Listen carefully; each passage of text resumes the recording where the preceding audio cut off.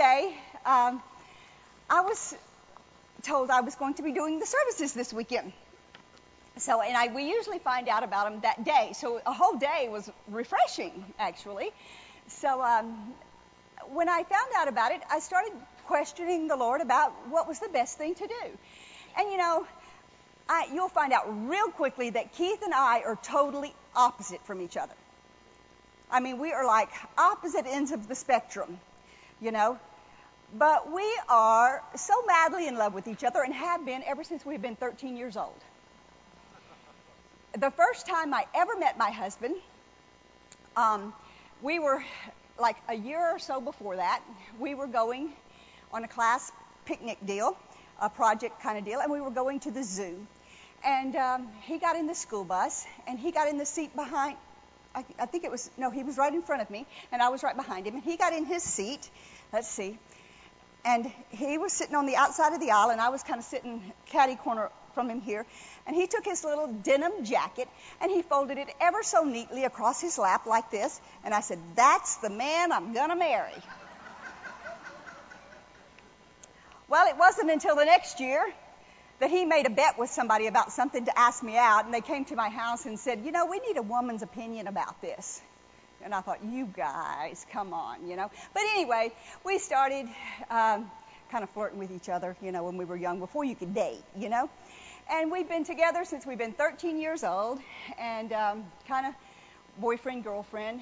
And we've never separated. We've never had affairs. We've never wanted to be with anybody else. We have loved each other since the day we met each other. And the first time we were apart, I'll never forget it. He had to go to flight school for 3 weeks, and we thought we would die. Especially Keith, because I thought, what is he going to do? He's never been alone without me for 5 hours, much less for 5 days, He doesn't know how to order room service by himself. I am not kidding you. That is how it was, because, he's a Southern man, and he believes in a Southern wife, and a lot of you know what that means. And we'll get into that as the years go. But no, he actually believes what the Bible tells, about the husband is the head of the house, and wives have a place underneath the husband. And I totally teach that. So if you don't believe that, you're not going to like me very well. See how quiet it got? Oh, my word. Oh, we got a lot of growing to do in here. A lot of growing. But it's the most wonderful place because all you have to do is follow. You don't have to deal with anything. You get to follow. So it's a great place. But so I started finding out that I was going to do the service tonight. And I said, "Okay, Lord, what do we do?" And you know what you do when you go to somebody's house for the first time? It's kind of a little bit awkward, isn't it? So you kind of got to get to know each other a little bit. Okay? And you'll find out real quickly, I don't let people just sit there. If I see somebody, I've done it with the church. I did our youth group for 9 years. And I see somebody just sitting there being real quiet, I'm liable to have them up here singing in 5 minutes. So y'all better look out. I'm telling you, I am so totally different from my husband. There's not anything to be sad about. What is there to be sad about? We serve a good God. We're healed. We're prosperous. We're good looking. What is there to be sad about? It's time to be happy. So let's stir ourselves up. So we were talking about, what I was going to do. And just 5 minutes before I came out, Keith told me the title of his sermon. And he said, "I think you got the better end of the deal tonight. Yours is going to be more fun than mine." I said, "That's because I'm God's favorite." And I always have been, and he knows it. And for years he would tell me, he'd say, "Phil, that is not a scripture. God says he plays no favorites." But then about a year ago, how many of you heard him teach the sermon on God does have favorites? And I said, "I've been telling you all along." So when he told me that, I was going to be teaching, I said, we got to get to know each other, So that's what we'll do tonight. Because I know him. He's never going to tell you nothing about us or where we came from or anything that happened in our life or what we did or who we are or anything like that. And you want to know, don't you? Okay, so if you don't want to know, well, the ones that want to know outweigh you and we're louder than you, so we're going to do it. So in doing this, I got a title for my message, but this is how we'll start it. It's called Jesus' Service Teams. See how quiet you got? I never heard of it either. That's what God told me. So turn with me, if you would, and I don't turn to a lot of scriptures. You'll find out I'll make you keep your Bibles under your chair after this first scripture. That's the only one you get to look at. So if you want to just look at it on the screen, if you don't have an amplified Bible, you're wasting your time. Because you know what I try to do? I try to balance it because Keith makes you turn so much. So I get up here and I say, just put it on the screen, guys, okay? So here you go. Amplified, Ephesians 2:10. They'll get it up for us. They're all learning, and we're going to take our time and let everybody learn tonight. Y'all okay with that? We're all new. What's the problem? You ever done anything new? You ever been nervous? There's no point in it. It's ridiculous. Okay, Ephesians 2:10. It says, for we, that means you and me, right? Okay, we are God's own handiwork, His workmanship, recreated in Christ Jesus, born anew, that we may do those good works which God predestined and planned beforehand for us, taking paths which He prepared ahead of time that we should walk in them. Living what? The good life, which He prearranged and made ready for us to live. What about that? God planned for us to live a good life. He prearranged it. He put it into our path. He made it ready for us. That's God's plan for us. So, okay, my question to you is then, why does everybody have this sourpuss look on their face all the time? Huh? Or they're... Why is everybody like that? If we're truly living the good life. If He truly prepared a good life for us to live, why does everybody look like that? Because somewhere along the way, they got off the path that He had prepared for them. They got on another path that wasn't God's path that He had prepared for them. Now, don't misinterpret anything I told you a few minutes ago. I said I have loved my husband every day of our lives. And we have never been separated, and we're never going to be separated. But I never said we didn't have a fight.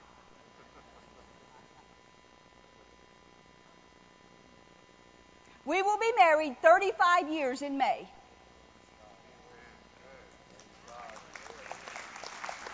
But I never said we didn't have a disagreement about something. And any married person that tells you that they didn't lives in different states.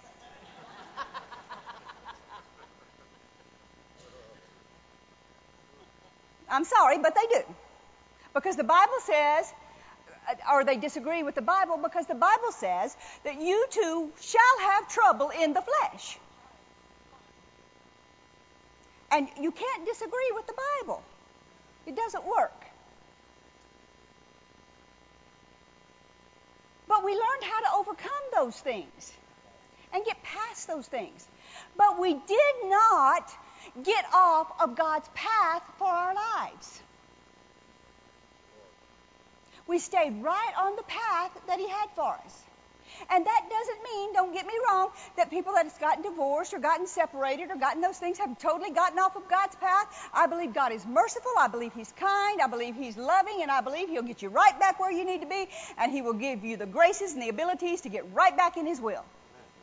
I believe He'll do whatever He needs to do to keep you happy. I believe that the Bible teaches that God sent His own Son, and He took everything that makes you sad, and He bore every bit of it and took it to hell with him so that you could be happy. And if you're not happy, it's because you're choosing to bear it again.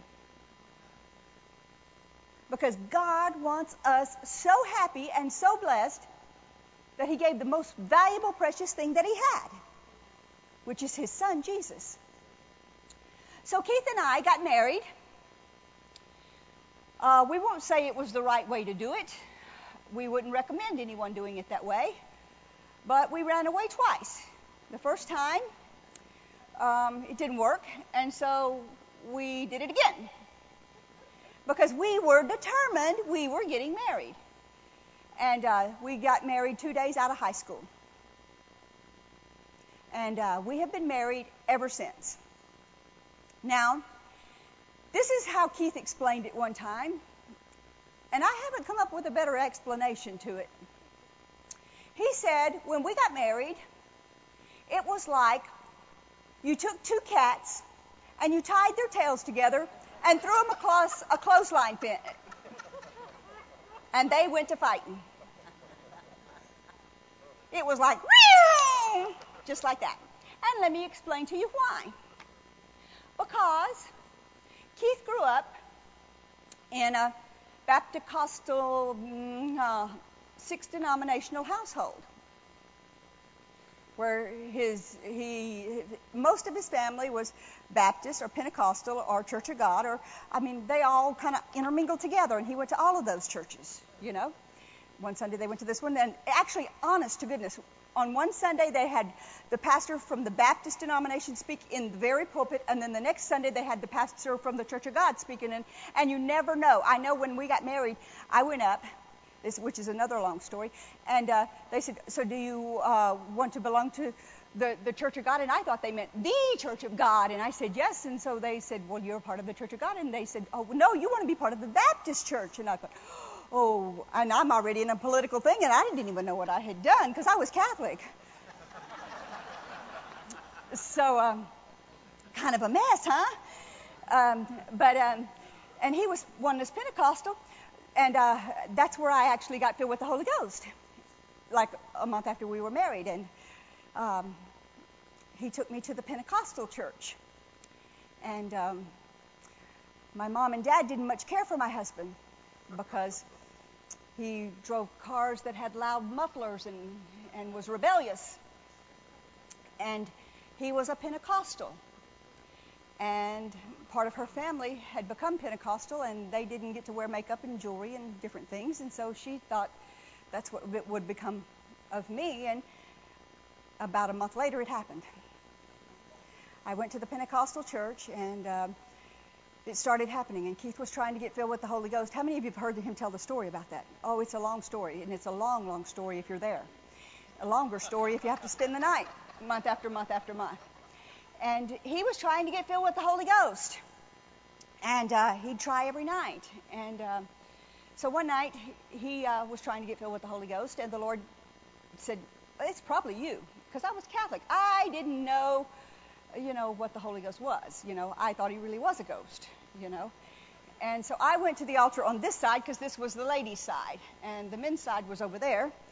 And I went up and I said, Lord, if there's anything that I am doing, please show me so that I can help him get whatever he wants, so that we can please just go home.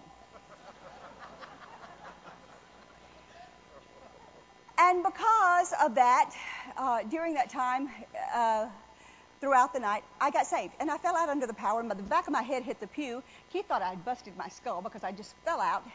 And they said, well, now, I didn't know nothing, but now that you've got saved and filled with the Holy Ghost, that you've got saved, you need to get baptized. And I said, okay, whatever that means, because I'd already been baptized. I'd been sprinkled with water when I was born, so what do you mean baptized, So I said, okay. And so they said, come on, get in the car. We'll take you to get baptized. Well, the whole church, there was about 100 people there. Get in the car. It's freezing cold. It's not Florida. It's Mississippi, and it's like January. And it's like pond time. So we go to a pond in the middle of the night.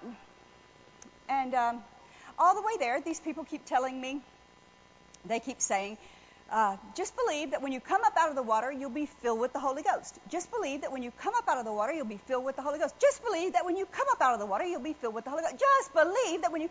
And they kept saying that over and over and over and over. And I didn't know anything to not believe.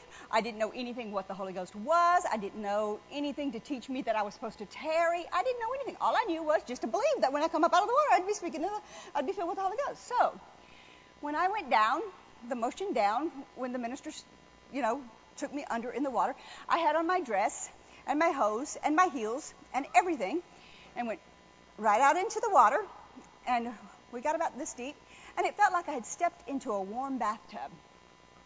I never felt the chill of the water, and the minister's just going like this, And I went down, and the moment that I started coming up in an upward motion, I started speaking in tongues. And the minister said he had never done it before, and he said, I don't know if I'll ever do it again, but he yelled out, "She got it!" And so it was, and I spoke in tongues nonstop. I couldn't eat, I couldn't sleep for 4 days. 4 days. I don't know why. And Keith, he tells the same story. He was there. He tells the story. So we went on for a while, and Keith tarried. And it was quite frustrating because I had the Holy Ghost and he didn't. Now, that's not a good household. When your husband has been tarrying for something for a year and you get it that quickly, it's not a good thing. So he would say, "Phil, go in the back of your 1969 Marriott mobile home with the crushed red velvet carpet and the black imitation leather sofas." And one night we left and we went out, and we came back from church, and it was so cold that the water froze solid in the commodes. That's how insulated the thing was. And the stove never worked, and the oven never worked, because we got it for $1,000. That's how rich we were. And we didn't have anything. But we had each other. We were in love. Right? But we didn't know it. We were on a predestined path that God had prepared for us. And we didn't know it. The very first important part was we were together. And we didn't even know it, how important it would be that the two of us were together at the time. And we started down that path. And so he'd say, "Phil, go in the back and pray for me, because I can't." So I did. And it wasn't long after that I began to pray. And the Lord opened some doors for us. And he sent me to work for a doctor that happened to have a whole wall, probably about from that seam in that wall to this side, about from the floor to the bottom of the speakers, filled. Now, this was 1977. Filled with Brother Hagin, Brother Copeland, Charles Capps, Jerry Savelle, all the people that probably a lot of people have heard of, tape series. And I didn't know when he hired me that it was kind of a requirement that you take these home and start studying them. I was Catholic. Then I was Pentecostal. So I've been sprinkled and I've been dunked. So we started, he hounded me, and then one day he didn't give me my paycheck because he said, "You really need to hear these." So he gave me some of Brother Copeland's tapes. Redeemed from the curse of the law. God had set us on a good path for our life. A predestined path for our life. And we started listening to these tapes. And we'd get them home, and we had a tiny little cassette player, and we'd sit in our 1969 Marriott mobile home, and we would listen to these cassette tapes, and then we'd talk about them. And we had no clue the path that it was setting us on. But we would listen to them. And as quick as one would end, we'd put in another one. And we didn't understand one word of what we were hearing. But we knew it was good. So the next year, we probably listened to him for a year. Well, no, let's see, let me get my calculations right. That would be 77 to 78. I probably didn't listen to him for the first year I was there, so 70, okay, so probably 2 years we listened to him.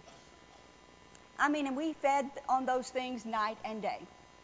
Then the Lord dealt with us to find out about it. One day, he gave me another he said, listen to this guy's, which was Brother Hagin. And he said, no, I don't want to hear anybody else's tapes because I know this man is right. I've been listening to his stuff, but I don't know about this man.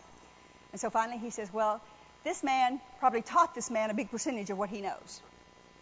So he started listening to Brother Hagin. And somehow or another, we sent some money to them. I don't know how we got money to send to them. I do not know. But anyway, we got a Word of Faith magazine. I don't even remember how we did. But we got a Word of Faith magazine. And on the cover of the Word of Faith magazine was a graduating class from Rhema. And they all had on their red robes. And we in sync got it in our hearts to go to a camp meeting that year. Well, you don't know what a miracle it is to go to a camp meeting when you don't have enough money to eat. All you eat is what vegetables come out of the garden. I mean, we both had jobs, but even the jobs, you know how it goes, would barely meet the income that you have. It just pays the bills that you have, and you don't buy anything new.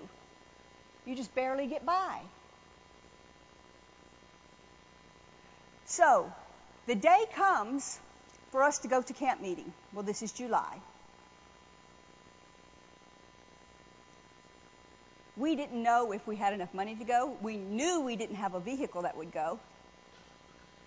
We didn't have hotel reservations. We had no information about it. We had nothing, but we were setting out on a journey.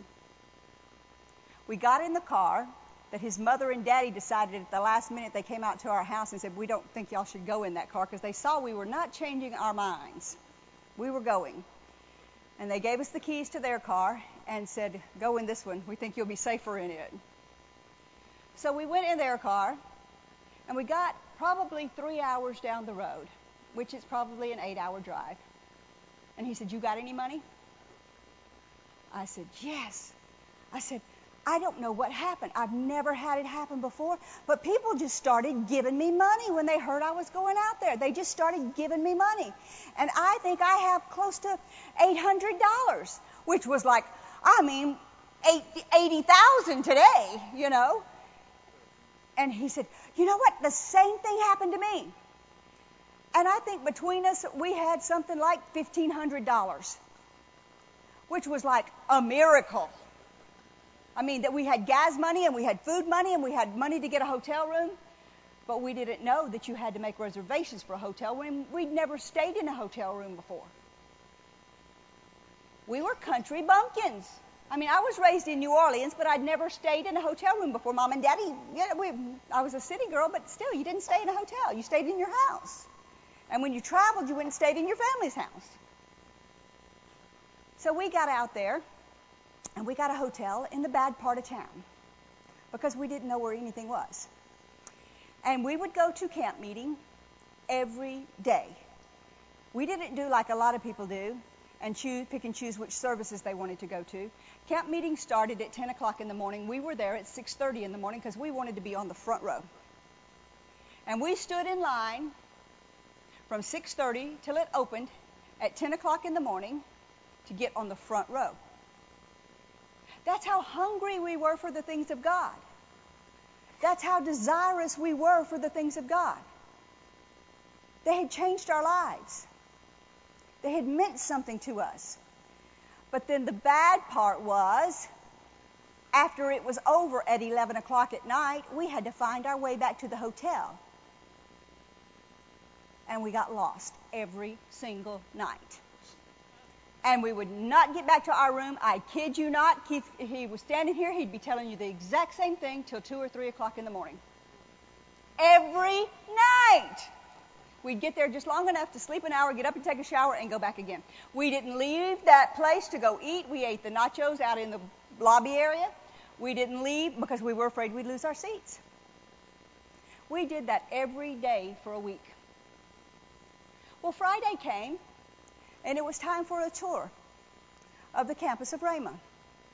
And we thought, you know what? We don't want to lose our seats, but we kind of want to go. And the usher said, well, since you're going on a tour, I'll kind of make an exception and I'll leave your stuff here. And we thought, really? Really? We'll get to have our seats when we come back? And he said, yeah. And so we went on the tour. And while we were walking around the campus, neither one of us said one word to each other the whole time that we were there. Not one word. It was like we were strangers. We just kind of... the whole time we were there. We didn't say anything the rest of the day. Then the next morning was Saturday morning, and we got in our vehicle and started home. And we didn't say one word to each other until we got almost to Little Rock, Arkansas. Well, how many of you know from Tulsa to Little Rock, Arkansas is what, 4 hours plus? It's a long time to go in a car and not say nothing. And we weren't mad. I mean, it's different if you're mad, but we weren't mad. Finally, he says, what are you thinking? And I said, have you ever known that you're supposed to do something and every fiber of your body does not want to do it, but you know you're supposed to do it? He said, I don't know what you're talking about. Now that there is where most people miss God the rest of their lives. That you know you're supposed to do something with every fiber of your body, but you don't want to do it.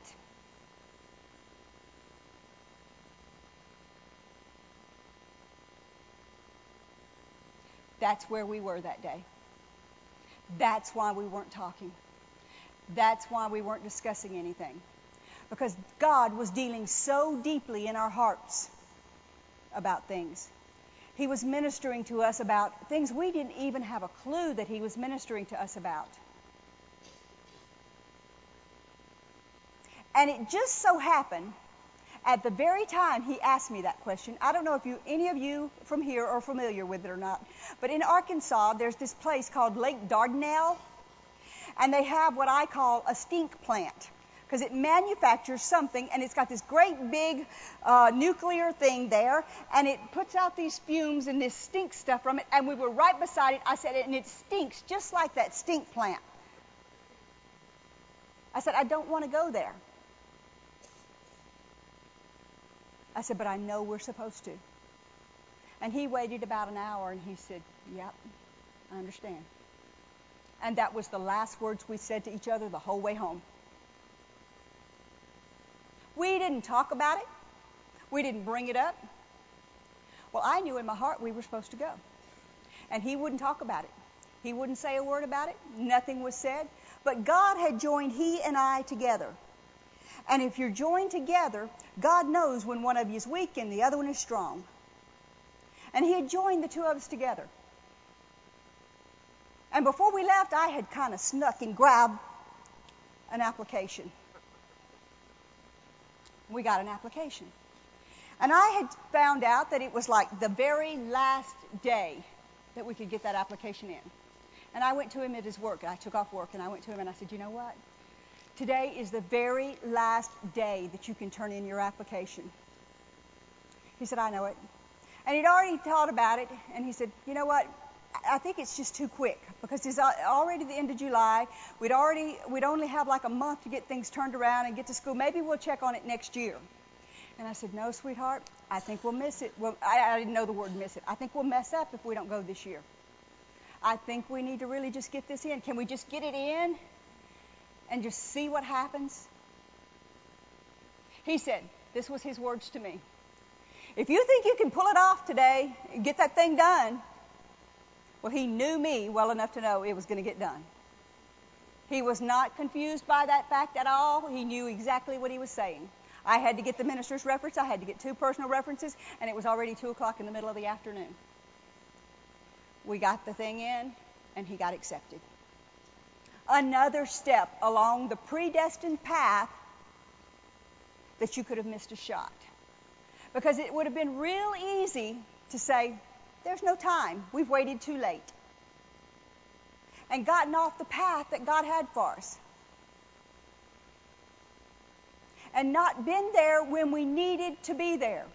Because it just so happens that it was that very year that the Lord dealt with Brother Kenneth E. Hagin to start a healing school.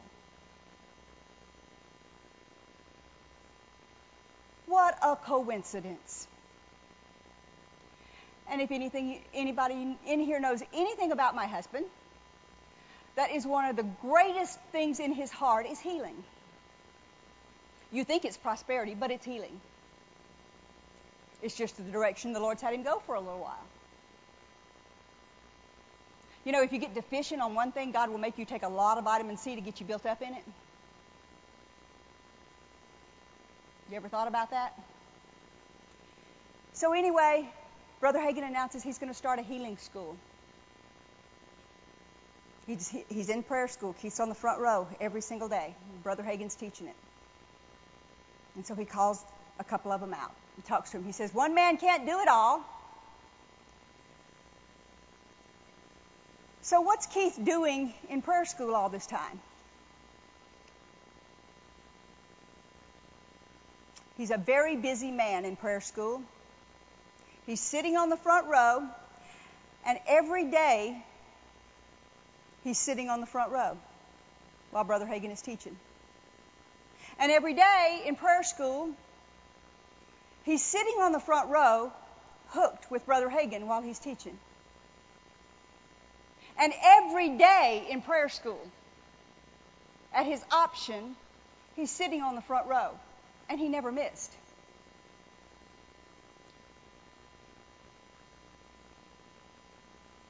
In order to be in your place, you got to be there when it's optional. Not when somebody's commanding that you be there. And he was there. Every single day. And one day, Brother Hagin called him out. Him and Patsy and Miss Peggy and a couple of other people. And he asked him, he told him, he said, one man can't do it all. So we're going to start a healing school. So Brother Hagin started out teaching healing school. Do you know what one man can't do it all meant? I need you, 4 people, to do this. I need you to welcome everybody that comes to healing school in the back and get a card that has their name on it. That's what he did for a whole year. Every day. Optional. Nobody made him be there. And nobody was paying him to be there. But he was there every single day. Prayer school, healing school. And all he was doing in healing school was taking the person's name, filling out the card, putting it in a thing, welcoming them to healing school. Every single day.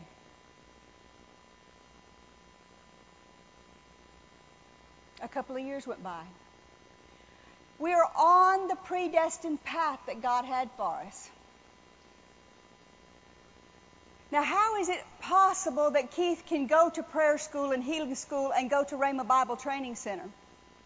I'll tell you how it's possible. Because when we decided that he was going to Rhema and he got accepted to Rhema, I told the doctor that I was working for, you know what, I'm going to have to quit. The Lord's dealt with us that Keith is supposed to go to Rhema. He said, what? I said, yep. He said, well, you know what, I have to go to a training seminar in Kansas City. So he went. He comes back from that seminar, and I know this is just luck. It's just coincidence, just happenstance. But he sat down right beside a doctor from Tulsa, Oklahoma.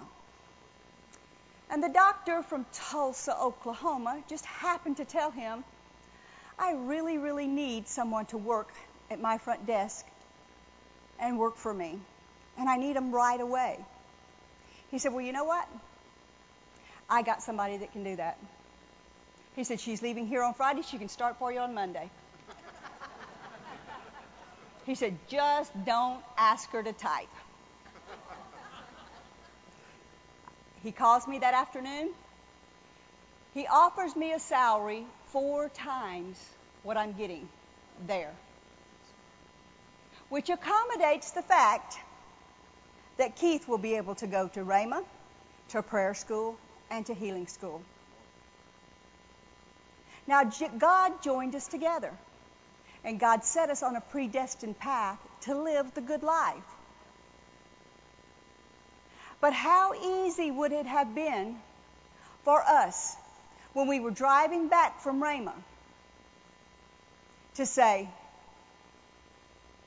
you ever felt like you were supposed to do something and don't want to do it? And then don't do it?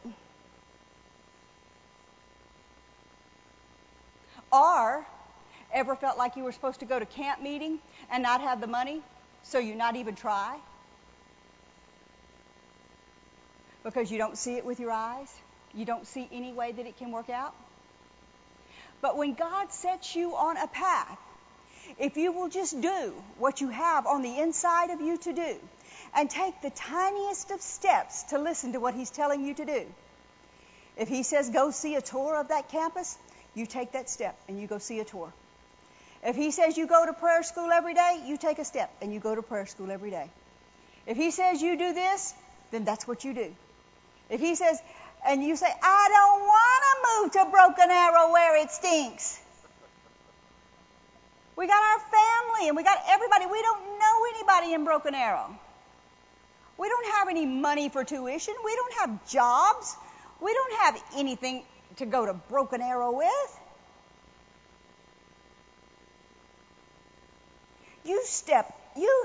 Almost what you have to do at that point in time in your life is you just almost have to just shake it off and throw it and just wail your arms in the air and just get it out of your head. And you almost have to do it before you can think about it, or you'll talk yourself out of it. And that's what the devil knows. And so many people have convinced themselves they cannot do what God wants them to do because it doesn't fit into their plan. But you know what?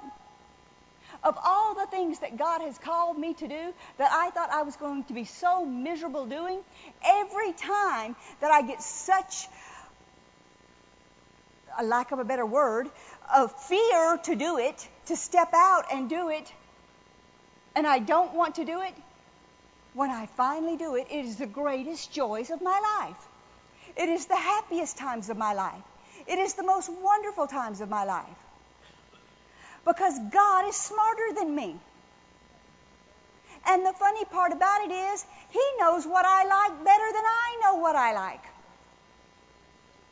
He knows how to fulfill my heart's desires better than I know how to fulfill my heart's desires.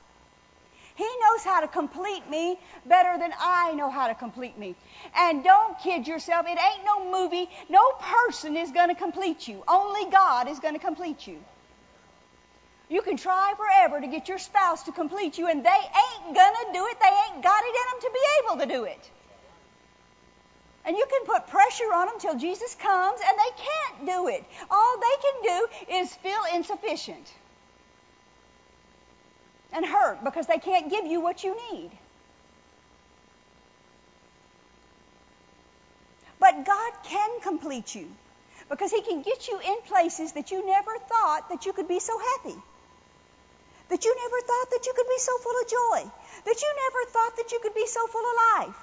He can honor you in ways that you never thought you could be so honored. He can give you things that you never thought you liked, and you get it and you think, I never even thought I would like that sort of thing. Like my husband got me a gold wing trike one year, and I thought, me, a motorcycle? It has been a joy of my life. I go riding with all the guys. Find out what they do on those motorcycles. I mean, there's just things that God will do for you that you never even thought you would like to do, and give you the ability and the wherewithal to be able to do it. But if you try to make it work out for yourself, and you make a plan, and you set out on your calendar, and you get a plan for this many years down the road, and this is my goal, and I'm going to finish high school, and then I'm going to go to college, and I'm going to do this, and then I'm going to be a doctor, and I'm going to do this, you're going to be the most miserable doctor in the world. Because you're not going to be happy. God has a plan for your life. I've had the greatest... If you would have asked me, Phyllis Moore, if I would enjoy working with youth, I would have looked at you and laughed. That has been one of the greatest joys of my life, is working with our youth. I think that was the hardest thing that I did when I moved here, was every Wednesday night I cried. Because I didn't get to be with our youth. I mean, they still text me every day, and I still talk to them all the time. But you know what? I miss them, because I miss the fact that that is the transitional time of their lives. It is the time where their parents has told them, you have to do this, and you're going to be this, and you're going to be that. And they're at a point in their lives where it's time for them to find out who they really are. And the bad part about it is, Mom and Daddy's told them a bunch of lies a lot of times, and they got to find out for themselves, well, this is really true, or this is not really true. And that's why it's called rebellion, because it's not really rebellion, it's they're finding out Mom and Daddy ain't told them everything right. Because Mom and Daddy didn't know everything right. So how can they tell them everything right? A lot of times parents just got saved themselves. And they made mistakes. And so they're trying to find their way.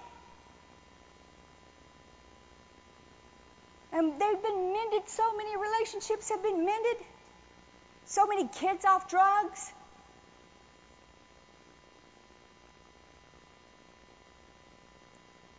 Because our teenagers are not going to hell in a handbasket. They're going to heaven in the glory of God. And we've got some good ones. But to know that you'd be able to do something like that and spend time with them, God will set you on the path that will fill your heart's desire. He will give you the things that you want more than you know that you want. So we went to Rhema. He graduated from Rhema. He did healing school for, I try to remember the years, and if you know anything about me, I had to ask him this afternoon how long we'd been married so I could tell you. I am serious. I don't keep up with dates. I am the worst person about times and dates and that sort of stuff. I said, how long have we been married, sweetheart? He said, Phil, you do this. I said, just tell me how long we've been married, sweetheart, because I'm going to forget it in 10 minutes. Because I don't care. It doesn't make me any difference. I don't know how old I am most of the time. When I go to fill out a thing and it says, how old are you? I have to call him on the phone and ask him how old I am. And I am not telling you a lie. I am telling you the truth. I don't know how. I have to. Am I this? Am I this? I don't remember. I don't care. It doesn't matter to me. What difference does it make how old you are? It's just the devil trying to make you feel bad. That's absolutely all it is. Oh, you're 63. So what? Well, I feel like I'm 29, so today I'll be 29. Be whatever you want to be. You know, if I can still get up and run 5 miles tomorrow morning, and then I'll feel like I'm, whatever. But you get on these paths that God puts you on, and you let him direct you. And when he does that, it's like his arms are just wrapped right around you. And he's just loving you all day long. It's like he's hugging you. And when you do that, you don't have to think about your needs, your wants, what you're believing for. It never has to cross your mind. Oh, we need our light bill paid. Oh, we need to buy the kids clothes. Oh, we need groceries. Oh, we need to pay this medical bill. Oh, we need this. Because you don't have time to think about it. You're so busy thinking about what God's plan is for you and what the next step is to get it done that you don't have time to think about your light bill and your this and your that. So you know God's got to take care of it. I mean, Ask Dan. Dan's sitting right there. Dan, how much time have you had to think about your bills and Brents in the last year? None. Absolutely none. Perry, how much time you had to think about your bills this last year? None. None. We have been in this building, no exaggeration, from usually 7 o'clock in the morning till most of the time, up until this last week or two, almost midnight, working to get a church here. Because God has a reason for you people. There's something exciting going to happen here. Because I know him. I know him well enough to know that he would not take all of my time, which is very, very valuable, all of his time, which is very, very valuable, all of his time, which is very, very valuable, take me away from my husband as much as he has, take him away from his wife, take him away from his girlfriend to be or his wife to be. Yeah, she's on the way. And Dave away from his wife and Rob away from his wife, unless there was something glorious going to happen here.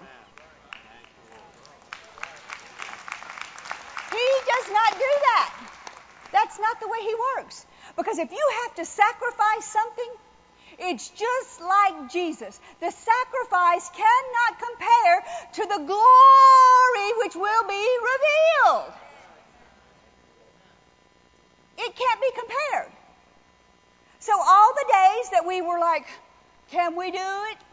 Can we put another foot in front of that? Can we think of another thing? You know, I don't like reading contracts. I don't think it's my grace. I don't think it's my calling. But you can ask these guys. Every day I was reading stacks of them. And catching things because of the grace of the Holy Ghost. But you get in God's plan and God's path for your life, and he will set you on a course that will make you have a good life. He graduated from Rhema. He worked in healing classes. We got done with all that. And God says, help Brother Hagin. Well, he told him to help Brother Hagin in healing class. So that's what our commission was. For year after year after year, help Brother Hagin. Help Brother Hagin do what? Well, this is the pleasures that I got to help Brother Hagin with for decade after decade. You want to hear how important it was? I didn't preach. I didn't sing. I didn't do anything on the platform. I didn't do anything in a service. Nobody knew I existed for 20 years. But I helped Brother Hagin. And I know I helped Brother Hagin. Now, there's some people in here that know I helped Brother Hagin. They're nodding their head. They know I helped Brother Hagin. They're on Brother Hagin's board. I helped Brother Hagin two ways. I helped Brother Hagin because Brother Hagin was married. And Brother Hagin's wife needed help with some things. And by me helping Brother Hagin's wife, I took pressure off of Brother Hagin. I took her shopping. I took her to her appointments. I took her everywhere she needed to go for 15 years. On my dollar, on my time, never once. Did you hear what I just said? Never once did Brother Hagin call me or Miss Oretha call me and say, can you come and take me? That I said, you know what, I'm busy today. You know how much I got paid?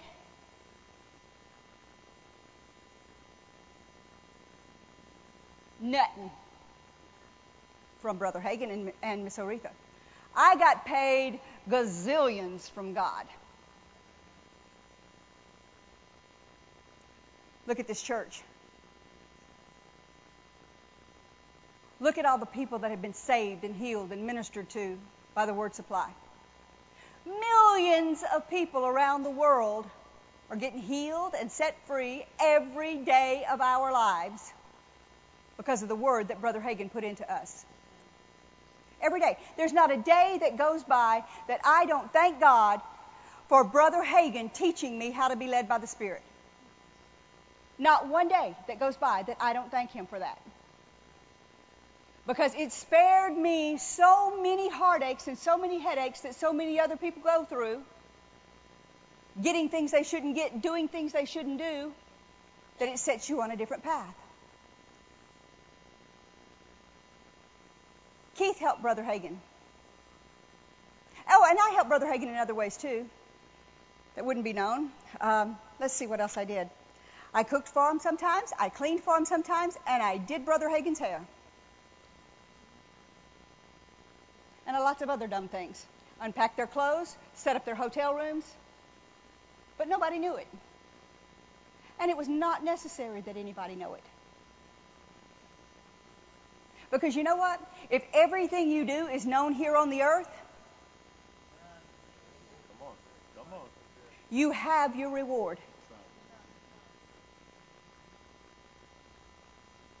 And there's a lot of people that's already got their rewards.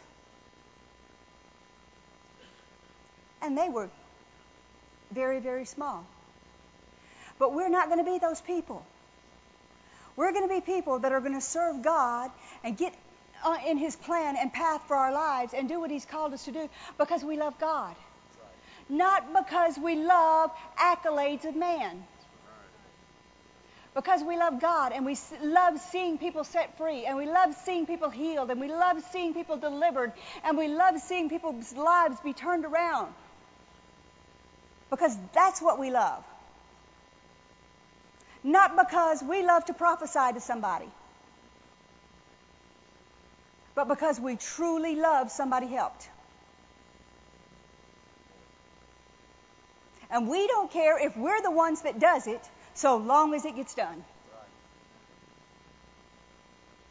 And it was much more valuable that I take care of her and I do the things behind the scenes because Brother Hagin was much more spiritual than I was.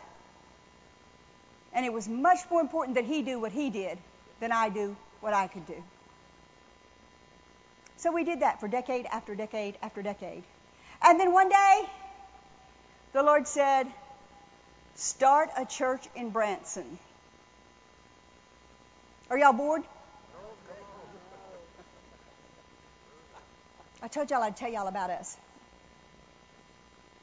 Then we'll do something else next time. He said, start a church in Branson. So we went to Branson to look around. Keith's in the hotel room praying. No, I take that back. Let me correct that.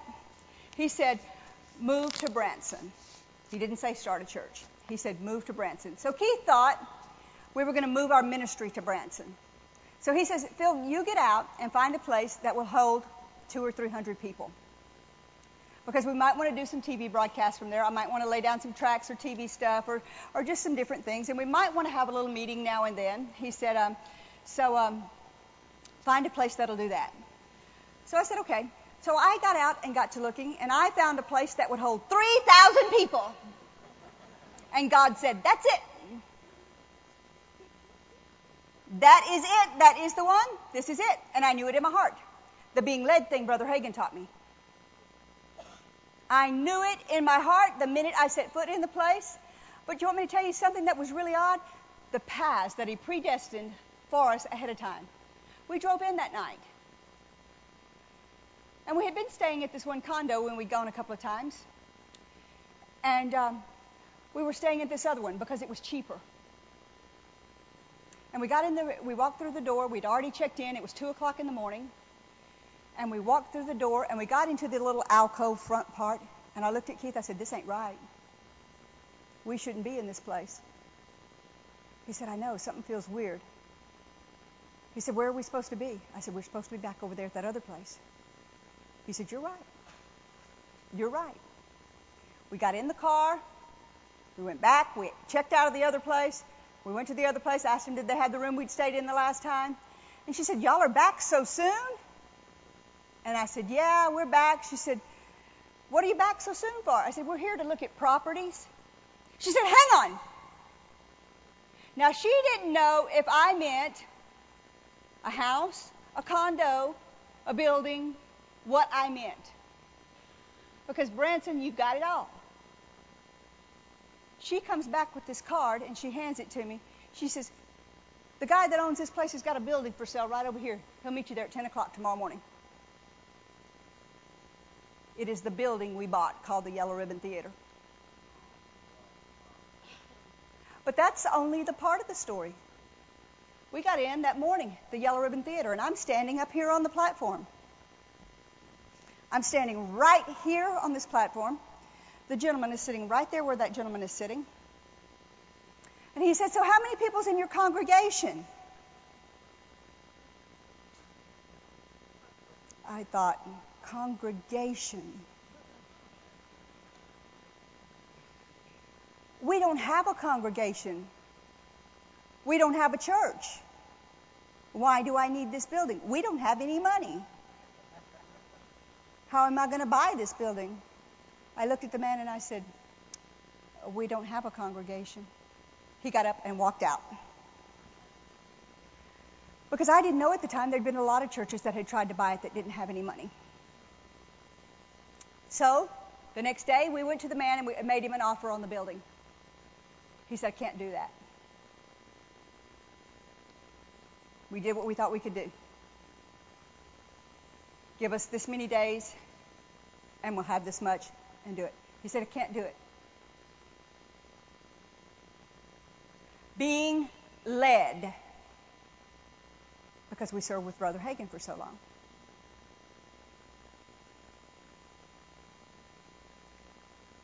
That night, there were 3 guys involved in this building. The Lord kept one of those guys up all night long. And at 7 o'clock the next morning, my phone rings.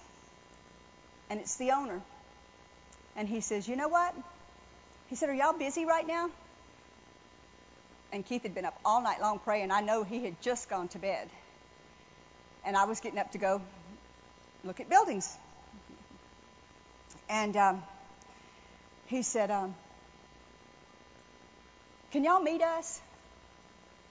And we said, sure. So we went and met with these 3 businessmen. And they said, you know what? We don't understand what y'all are doing. We really think it's kind of messed up. But the Lord kept, and they called the man's name, up all night long and said, these people are supposed to have this building. We've never had that happen to us before. And said, to work out this deal just like this. And if you do it this way, then we're going to give you this much money back at the end of this time, cash money to apply towards it. We went, what? They figured out a business plan for us to buy that building with 0 money down and have so much time to be able to get in it. And God supernaturally worked it out to where we could get in it. And you know that's the Branson Church that we were in for 3 years and sold, or we haven't sold yet, but is there, and is sold in Jesus' name, and moved to another building. But that's how the Branson Church started. Because we were predestined to do that. Keith was standing in the pulpit for the first 4 services before he realized he was a pastor. He'll tell you that himself. He said, I didn't even know I was called a pastor. And that was the biggest thing that he dealt with. Now he has 2 churches. Don't you find that funny? But he'll tell you the same thing. It is the greatest joy of his life to be able to see people change, because he's traveled for so many decades. And just being able to go in and dump word here and there, but you never get to see the people's lives change.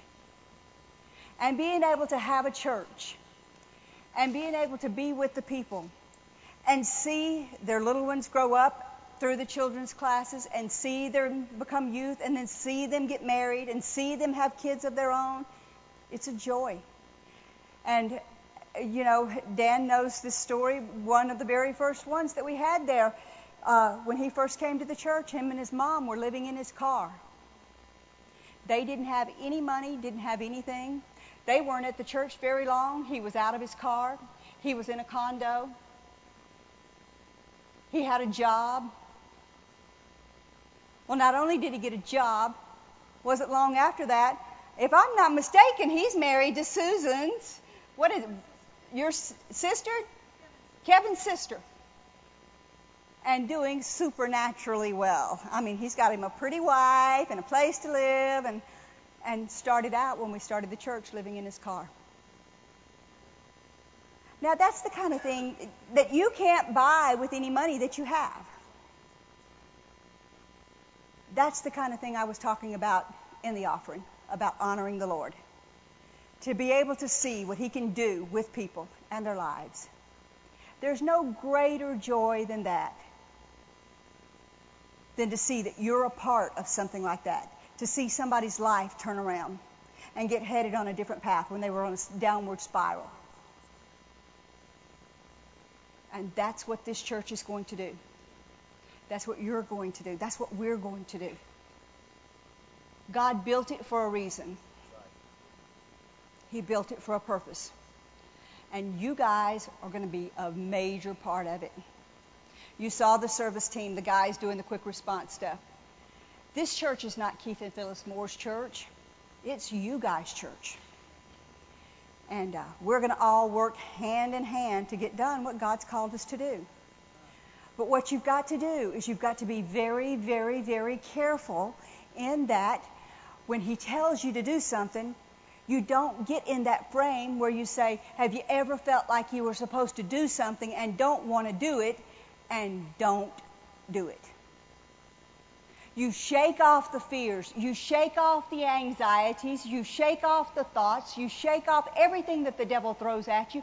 And you just take that step of faith out into the wild blue and do what God's called you to do. Lord. And he'll be there to meet you. And he'll be there to supply everything that you need. If he's got to move heaven and earth to get it to you, he'll get it to you. And he'll meet everything that you need to accomplish the task that he set before you. Because, put the verse back up there for us and let's read it again. And maybe it'll make a little bit of a difference to you.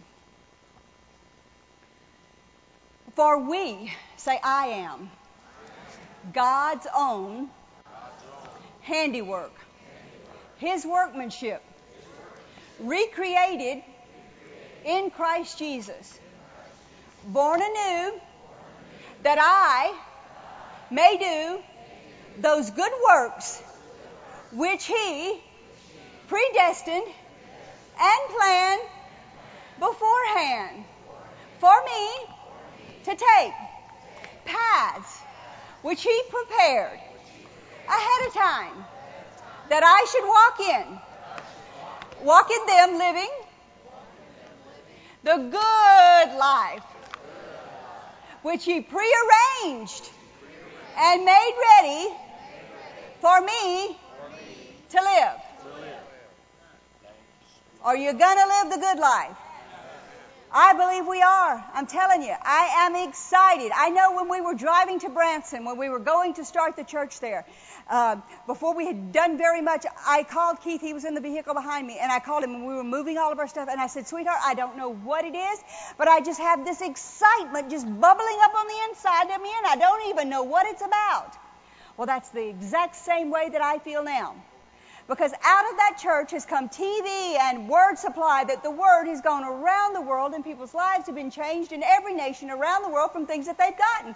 Because when you hear that I couldn't afford the tapes and I was healed and I was going to die, or you hear things, that people tell you how their lives have been turned around. I was getting a divorce and we're okay today, and we're not getting a divorce, and the devil couldn't win. He was lost, because we got a hold of that tape, or because we watched you on TV, and you hear that, and the devil loses and you're able to stomp his head in the ground, then you're ready to shout. Because he can't win. And that's just how I feel here. We're going to do some devil stomping. Because he can't win. So stand up with me and let's thank God, because he has you on a path for victory. And if you'll stay on that path, the devil cannot do anything in your life, and you cannot lose. Glory to God. Say this with me. I am a winner. The devil is a loser.